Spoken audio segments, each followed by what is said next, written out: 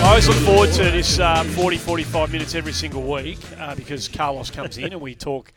We have a schedule of things we're going to have a chat about. We generally find ourselves off topic pretty quickly. How are you? I'm very well, thanks, mate. Good to see you. It's lovely to see you. You're glowing today. Yeah, it's the Noosa glow. Absolutely. Yeah, the post-Noosa looking glow. fit and ready to go. You got the golf club almost, Well, I play welded to your hands. If you want to have a quick game of golf, as good a golf course and a magnificent facility as Noosa Springs is, if you want to have a quick game of golf in the twilight at this time of the year up there, don't go to Noosa Springs. You find yourself behind some very slow players very quickly. But that's enough of that. Yeah. We're wasting time because you have brought absolute royalty into the studio with us today, and I can't even look at him without starting to sort of stutter. So perhaps you might do the introduction better than I. Well, he's a man that I've harangued for 30 years. I think the first interview we did with Craig was when we first did community radio back in 1993. And we harangued him for years, always low profile, very humble sort of a guy. And eventually he relented and gave us a go. And then since that time, I've sort of pursued him all around the world. And then whenever he's in Melbourne, I grab him and bring him back to Australia. Of course, it's a legend of Australian football. Probably the trailblazer with Joe Marsden all those years ago in the 50s. But Craig Johnston is the man, the Liverpool legend. And I know a lot of people out there are very thrilled to have him in the city, especially for the ICC tournament. Lovely to see you. Thanks for coming in for a chat. Nice to see you, Ralph, and nice to meet you, Andy. It's lovely to meet Ralph's you. our producer. I'm actually Carlos Alberto Diego. He changes. When he walks through that door, he becomes someone else. I've blown it already. You have. But I've known Carlos for years, but it's nice to meet you. It's and lovely to meet the you. first thing you said is that you're a red. Yeah, no doubt. And you're kind of, for a lot of people of my vintage, who probably jumped on the Liverpool bandwagon because that's what we got exposure to. And we've talked about this a fair bit on this show. Back in the kind of mid to late 70s, we got a lot of Liverpool coming back in, and you played your first game for them, sort of in that phase. We were force fed Liverpool, and it was a beautiful, beautiful diet that we were given access to. Well, it kind of is because it's the world game, and remember back then, if you played soccer, you're either a wog or a puff, and I was actually neither.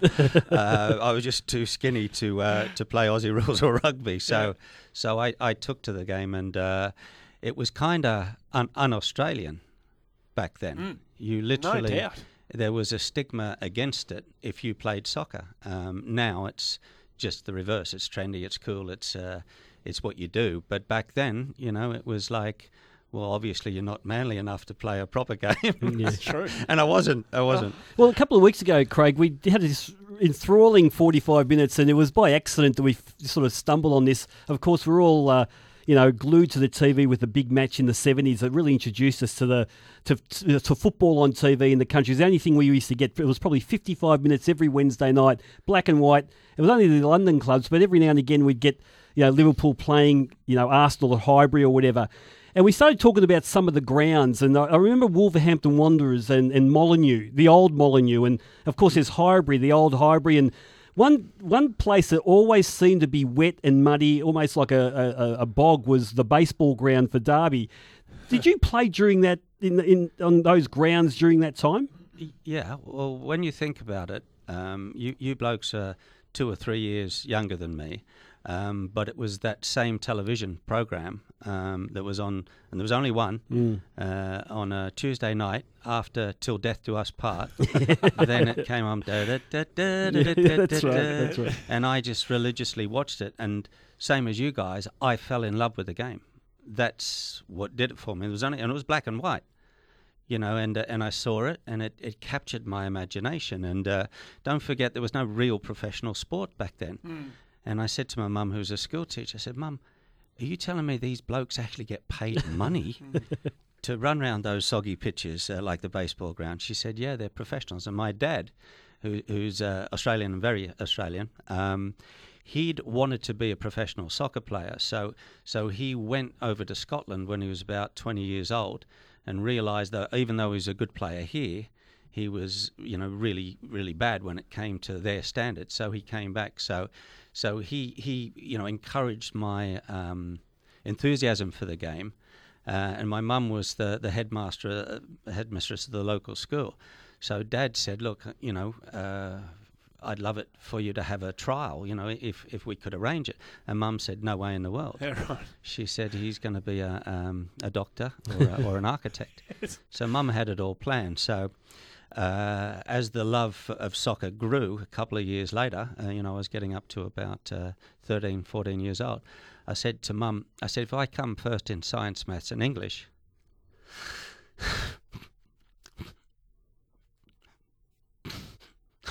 will you pay for a flight? And she said, sure. And anyway, I studied like no kid had ever studied, and I actually came first in science, maths, and I think second in English. But parents were fair to their word, and they actually sold their house to finance the trip. Is that right? Yeah. And I'm really sorry. It's really emotional. Is your mum's no longer? She's no longer with us, Craig? No, she's still is. Yeah, right. She'll beat you up if she's listening to this. Yeah, she'll beat you up badly. But no, I'm going up to see her. Mum's in Newcastle, and I think they saw how hard that I studied and worked because I wanted it. I just wanted it. And this was before international travel. This was 1975. So it's a big deal at this stage. No, it was a big deal. It was a big deal, and I couldn't believe it, and that they sold their house, and that's a sacrifice, So, blimey. Did you have brothers and sisters as well? Yeah, I had two sisters. Were they older or younger than you? Older and younger. Yeah. One's passed away. She got some real bad cancer. And the other one had a horrific accident, major brain damage, which is why I retired at 27. And again, sorry for the tears, but the whole thing, when I think about it, it's really emotional. So I went over at 15 and struggled because I was, to paraphrase the famous Jack Charlton, he said, "You're the worst footballer I've ever seen in my life. Now, bugger off back to Australia." And that was my trial. So I couldn't go back home because Mum and Dad had sold the house. And I couldn't stay because Jack Charlton said I was good, yeah. well, crap was his words. Yeah. But, and he was right. That was the problem. So, from 15, then 17, how I retired, when I hadn't quite realised my potential. So, I don't often talk about it. In fact, I never talk about it. And somehow Ralph always manages to wrestle me back. I try and keep away from the Charlton story, but it keeps coming back, So you're a young man, but was the burden that you were carrying then obvious to you? Like, given what your family had given up for you, that must have been, was that on you the whole time? No, it was. Yeah. I when Charlton had told me to go home, but in the harshest of terms, it wasn't nicey pie. It's a man's game. It's 1975. There's no political correctness, and he was right. I had to phone my parents and tell them so. Reverse charges took 30 minutes to get on the phone, and Mum came on all excited. Craigus, how was your big trial? And I said, well, Jack Charlton was there. Colin, come to the phone. Jack Charlton was there. The famous Jack Charlton. What did he say, lad? What did he say?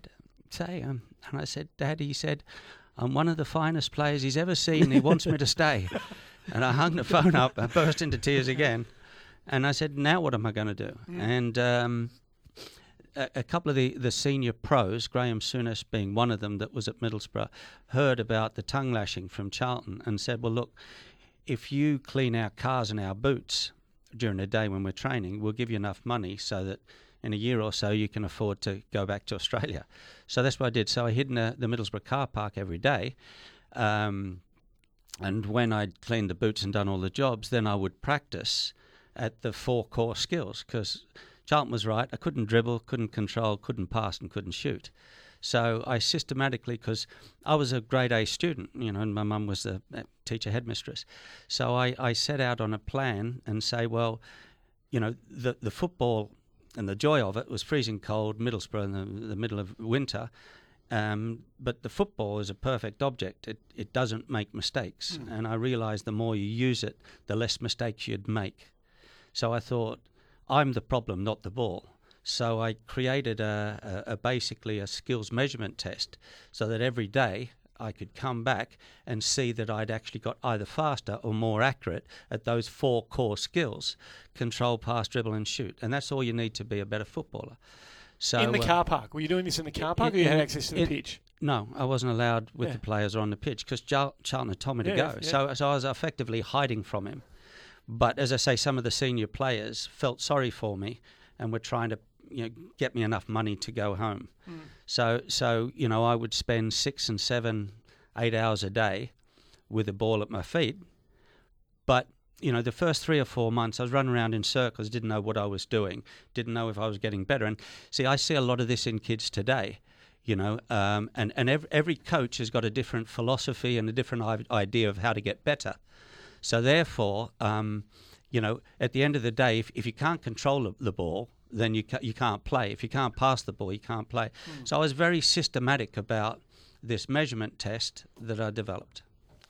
That's great. Now, Craig, like I said, every time you come to Melbourne, I drag you in, sit you down for lunch. Never again, by the way. Yeah, and I just want to get you in here. Does he pay? No. You're a firm believer. I mean, I'm the eternal optimist when it comes to Australian football. I'm the big cheerleader. I think we can achieve anything. But you genuinely see a vision that Australia can win a World Cup. And whilst I hope that may happen one day, and if everything goes right, it may, everything aligns, we may do it. But you're a firm believer. You can see it happening. Does that stem from the way you developed your own game in that methodical way, that data-driven way, that that really organised training as a young kid? Is that why you can see that happening one day for Australia? Yeah, I see it myself, but I see it in musicians. I see it in people that want to be broadcasters. Look at you both. You're broadcasters because you wanted it, and you worked at your art and your craft, and you got rid of the opposition or your competitors. And it's life, and if you practice something often enough, and I always said that if you're a surfer, if you're a scholar, if you study hard and you have a plan and you know what the plan is and you love it and you're passionate, and it's in your DNA, then you can do anything. And I think that it's not working harder. And I find a lot of sports people say work hard, leave nothing on the pitch, but you got to work smart. More and more and more. It's not just hard; it's smart. And I figured out a plan whereby you said, was it tough? It was tough. And nobody's ever told the story of how tough it was in that car park. And it was freezing. I can't imagine, to be honest. Yeah, I had no clothes. 1975, no real clothes. I'd be terrified. Well, you get told that by Jack Charlton, and all the walls have come crumbling down here. Yeah. I wouldn't know. At that age, I wouldn't have known what to do next. Yeah. Well, there was nothing else to do apart from get better or, be a crybaby like I just demonstrated, and go back home and say, hey, Mum, and Dad, sorry, but I let you down. So to Carlos's point, there's two things here. One is, have local authorities in Australia tapped into your methodology, what you use, the kind of mind space you went into to turn the devastation of Charlton into what eventually became the Johnson reality. Have the football authorities here in Australia ever sat down and said, right, we need to talk to you because this is a template for every kid in Australia who wants to get better at this game? No. And I have a long and ongoing history with the governing bodies of the sport. And, if you look at FIFA and then you look at down the pyramid, you'll see that what the administrators do and how they behave and act and what they actually produce is not what they should, given the importance of the game. And another example, and I'm not having a go at the FFA. Look at the English FA.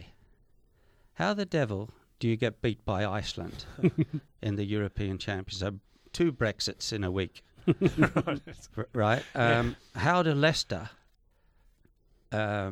win the Premiership, right, against the might of Manchester City, Manchester United, Chelsea squads, Liverpool squads, right? And I often say that if you've got a methodology and you want it, within every player there's 3 or 4% of untapped potential. And I've written a few documents and a few papers, and they're available for people to see. But if you look at Leicester, they found 30 or 40% no doubt. of untapped potential. Yeah. And then you trace it all back, and you say it's because their players wanted it more, because they were confident in themselves and each other, confident in the manager's plan for the tactics on the weekend. And it's that simple. And everybody's looking for sports science and coaching genius. So I think a whole myth has been built up around the whole coaching process. And you spoke to any coach in the world, be Barcelona, Real Madrid, Man United, Chelsea, Arsenal, any coach. He'll tell you he's the best coach in the world, and that's why you should actually pay him. Yeah, it's an industry. Right? And they know something that you don't. Yeah. So there's a myth around coaching, but Jack Charlton was a very good coach, by the way. Was he? So he was right. He was a very honest bloke as well, and I've spoken to him many times since. Brothers Bobby Charlton, the famous Bobby Charlton, and he was right. I couldn't play, and it was kind of like a really savage kick up the backside, but it made me think, okay, well, I want it, so how do I do it? And and I think that's kind of the message. So to answer your question, no, I think that my simple coaching philosophy, that you can be a better player on a daily basis if you get faster and more accurate at the 4 skills. I think that's too lowbrow for the clever guys at the FFA. Right, that sums up a lot of the sort of conventional thinking that's going around, I reckon. There's a lot of text love coming through. Luke in Epping. Luke in Epping. I've just cancelled a meeting so I can listen. Great get, Carlos. I would have dropped what I was doing too, but I'm lucky enough to be here with Craig Johnson, who's in the studio. Let's whip through a bunch of callers before we get back to the stuff that we want to talk about, and we're not going to have enough time. Pascal's in Perth at 18 minutes to 3 and has joined us. Hi, mate. Oh, g'day, guys. Thanks for taking my call. What a pleasure talking to Craig. Hey, Craig, just a quick one. Wasn't it in the mid to late 80s English clubs were banned from European competition? Did that frustrate you? Because Liverpool was quite strong in it, sort of thing, or did you just have to put it out of your mind, or did it eat away at you guys? Because you would have been a chance. No. We were actually specifically banned out of Europe because of what happened at the Heysel Stadium. That's why we got banned out, and I played in that game, and that was, of all people, Juventus, who are here in Melbourne tonight. I'm going to watch them play tonight. So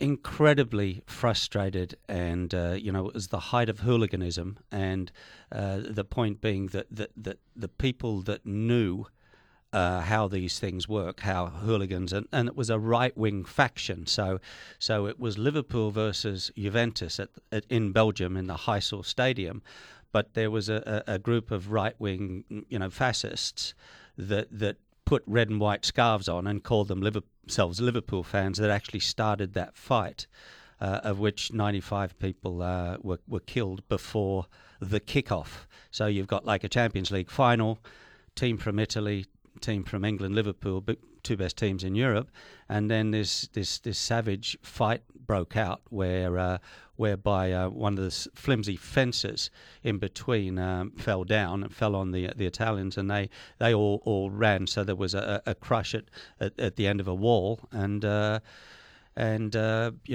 game was delayed, and we thought, well, there's no way we can play the game. And then the gendarmes came into the dressing room with blood on their faces and said, if we don't play this game, there's going to be many, many more deaths. How much of what was going on out there did you know about? Well, we were in a tunnel, and the gendarmes kept coming down and kept saying, look, there's don't go up there, there's 3 or 4 dead, then there's 10 dead, then there's 20 dead confirmed. So we thought, we can't play. So Bruce and myself, Bruce Grobbler, we actually went up to the end of the tunnel, and it was all caged in and fenced in, because the fans were trying to get into the various fans into the tunnel, so we could see what was happening. So we actually saw it, and we saw then gangs of Italians versus gangs of English, all with batons and knives and anything, and it was a fierce fight. How could you? I mean, you had to play the game, obviously, and I still remember the game. It was we were getting all the stories through the TV, but we weren't getting them. We were just getting bits and pieces. And SBS were doing the live broadcast or telecast. How could you play after that, Craig? I mean, it seemed from memory, it seemed very low, just almost.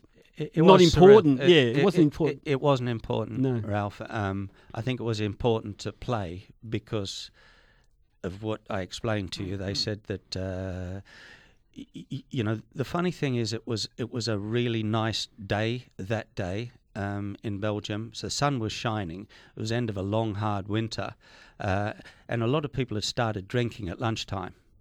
And that was a big part of the problem. And as we were going around and warming up before the game, we had a couple of friends of the players who were, hardcore Liverpool supporters, and they said there's going to be trouble tonight. And we said, well, how do you know? And they said, well, look at that fence. It's nothing more than chicken wire. And they said, look at that fence. And they said, and there's a lot of people coming to the game that aren't Liverpool supporters. They're right-wing, fascists that are looking for a fight. So we'd sort of had an inkling, but we'd never realised. Now again, just to explain to you how this was the height of hooliganism, and now it's almost been eradicated. I know the Euros there was a bit of an uprising from areas, but my wife, I wouldn't let her go. Right. And I said, no, you're not going. I'm too worried about you going to the game. So to answer your question, back to no, we didn't want to play the game. We kind of had to play the game, and it was surreal and the weirdest experience I've ever had in my life. I've got to ask you this question as a follow-up to that, and I apologise if I'm coming across a question from one of the callers, but you obviously carry Liverpool deep in your heart, and you'd finished playing by the time Hillsborough happened, but we know that justice came to those people in a form this year. How did you feel for those people who had felt so unjustly treated for so long? Well, I knew how unjustly treated they were. I actually knew it because, apart from anything else, I'd retired that year, and when I heard the news of what had happened at the semi-final, that's what you're talking about, of the FA Cup against Nottingham Forest at the Hillsborough ground, I went back because by that time I was working with Channel 9, Wide World of Sports, and they said, you've got to go and do a story on what happened. And I said, no, it's too close to my, too close. I can't do a story. So I went back, and a lot of the fans, Liverpool fans, were really pleased to see me, and they said, you got to do the story. You got to do the real story. Now, I read in a newspaper, right, in Australia, front page headline, there were two girls that faces were contorted and necks were contorted up against the chicken wire of the Hillsborough fences. I knew those two girls. So I went back because I'd actually retired because my sister had suffered a massive brain damage in an accident through a gassing accident in Morocco. So she had brain damage through lack of oxygen. Now, most of the casualties and the deaths were through lack of oxygen from all of the people crushing to get into the ground. So a lot of them were in comas, and I kind of been dealing with my sister for 2 years, which is why I retired at 27. So I kind of knew what to do. It was incredible. There's so much drama, and again, you talk about Liverpool, you talk about emotion. I got to be careful here, but the club reacted in such an amazing way, which is, I think, part of why Liverpool is such a big and cherished club. And they'd set up a morgue, and Kenny Dalglish was the manager, and Marina, his wife. So every day and every night they welcomed all the people that had lost children, and all the children had lost parents in the disaster. So that the club became like a huge morgue, stroke meeting area, stroke crematorium, everything was there. And one day I was going back to my hotel, get some sleep, and the priest came and said, there's 2 people who want to meet you. And I'd kind of been meeting people all day, and I was kind of on my last legs. And he said, you really have to meet them. Anyway, I did. And it was the 2 girls in the pictures. They were alive. Oh. They were alive. And because they were against the fence, although their necks were stretched and contorted, they could breathe. So they were the ones that asked me to do the story. Right. So I interviewed them, and I said, what did it feel like? And they said, what? I said, the crush and all of that. And they said, well, we were nearest. We were the first in. That's why we were against the chicken wire. And we kept calling to Bruce, the goalkeeper. I said, what were you calling? They said, are you all right? So they were saying, are you all right, to the goalkeeper? God, jeez. And I said, so hang on a sec. You're actually getting the life squeezed out of you. You're actually dying, right? And you're worried about the bloody goalkeeper. and I said, people won't believe that all around the world. People won't believe that. And they said, well, that's what we do. We support Liverpool. And I said, okay, you're not dead.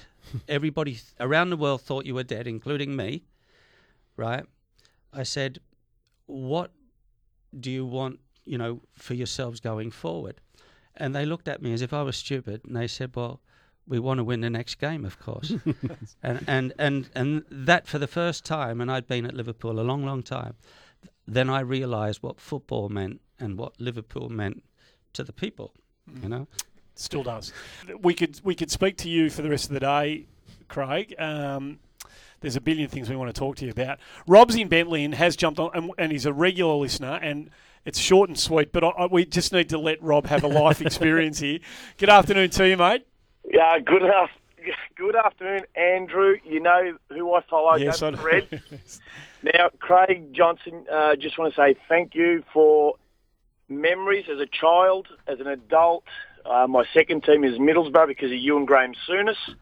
I even went from Kenny Dalglish to number 8, and I even wore Adidas Predators because of Craig Johnson. I just want to say thank you, and 3 words that describe you: fast, tenacious, and a big heart. Thank you. Mate, thank you. Thank you. Have we got time for the Predator boot story? Can we at least scratch the surface with Craig?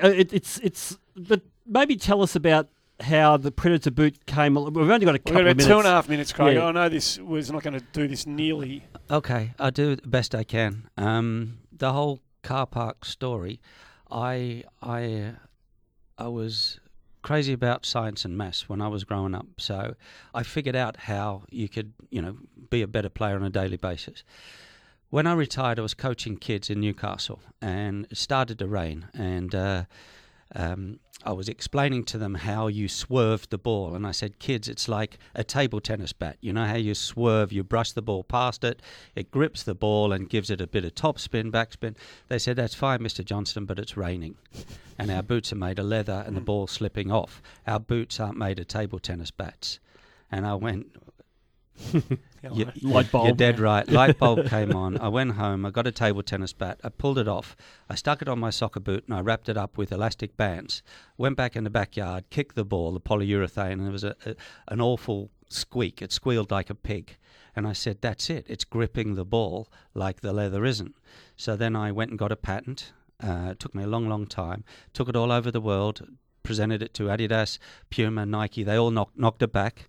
Another 6 years later, I'm still out there doing prototypes, testing it. Finally, I took it to some German players at Bayern Munich in the snow. Franz Beckenbauer, Karl-Heinz Rummenigge, Paul Breitner. They said something in German. They tried the shoes on. I then took that video back to Adidas, who were going bankrupt. They were trading as insolvent, so the Dazzler family sold the company for $1 to the Frenchman Bernard Tapie. So I presented the video to Tapie, and he said, this is the future of our company.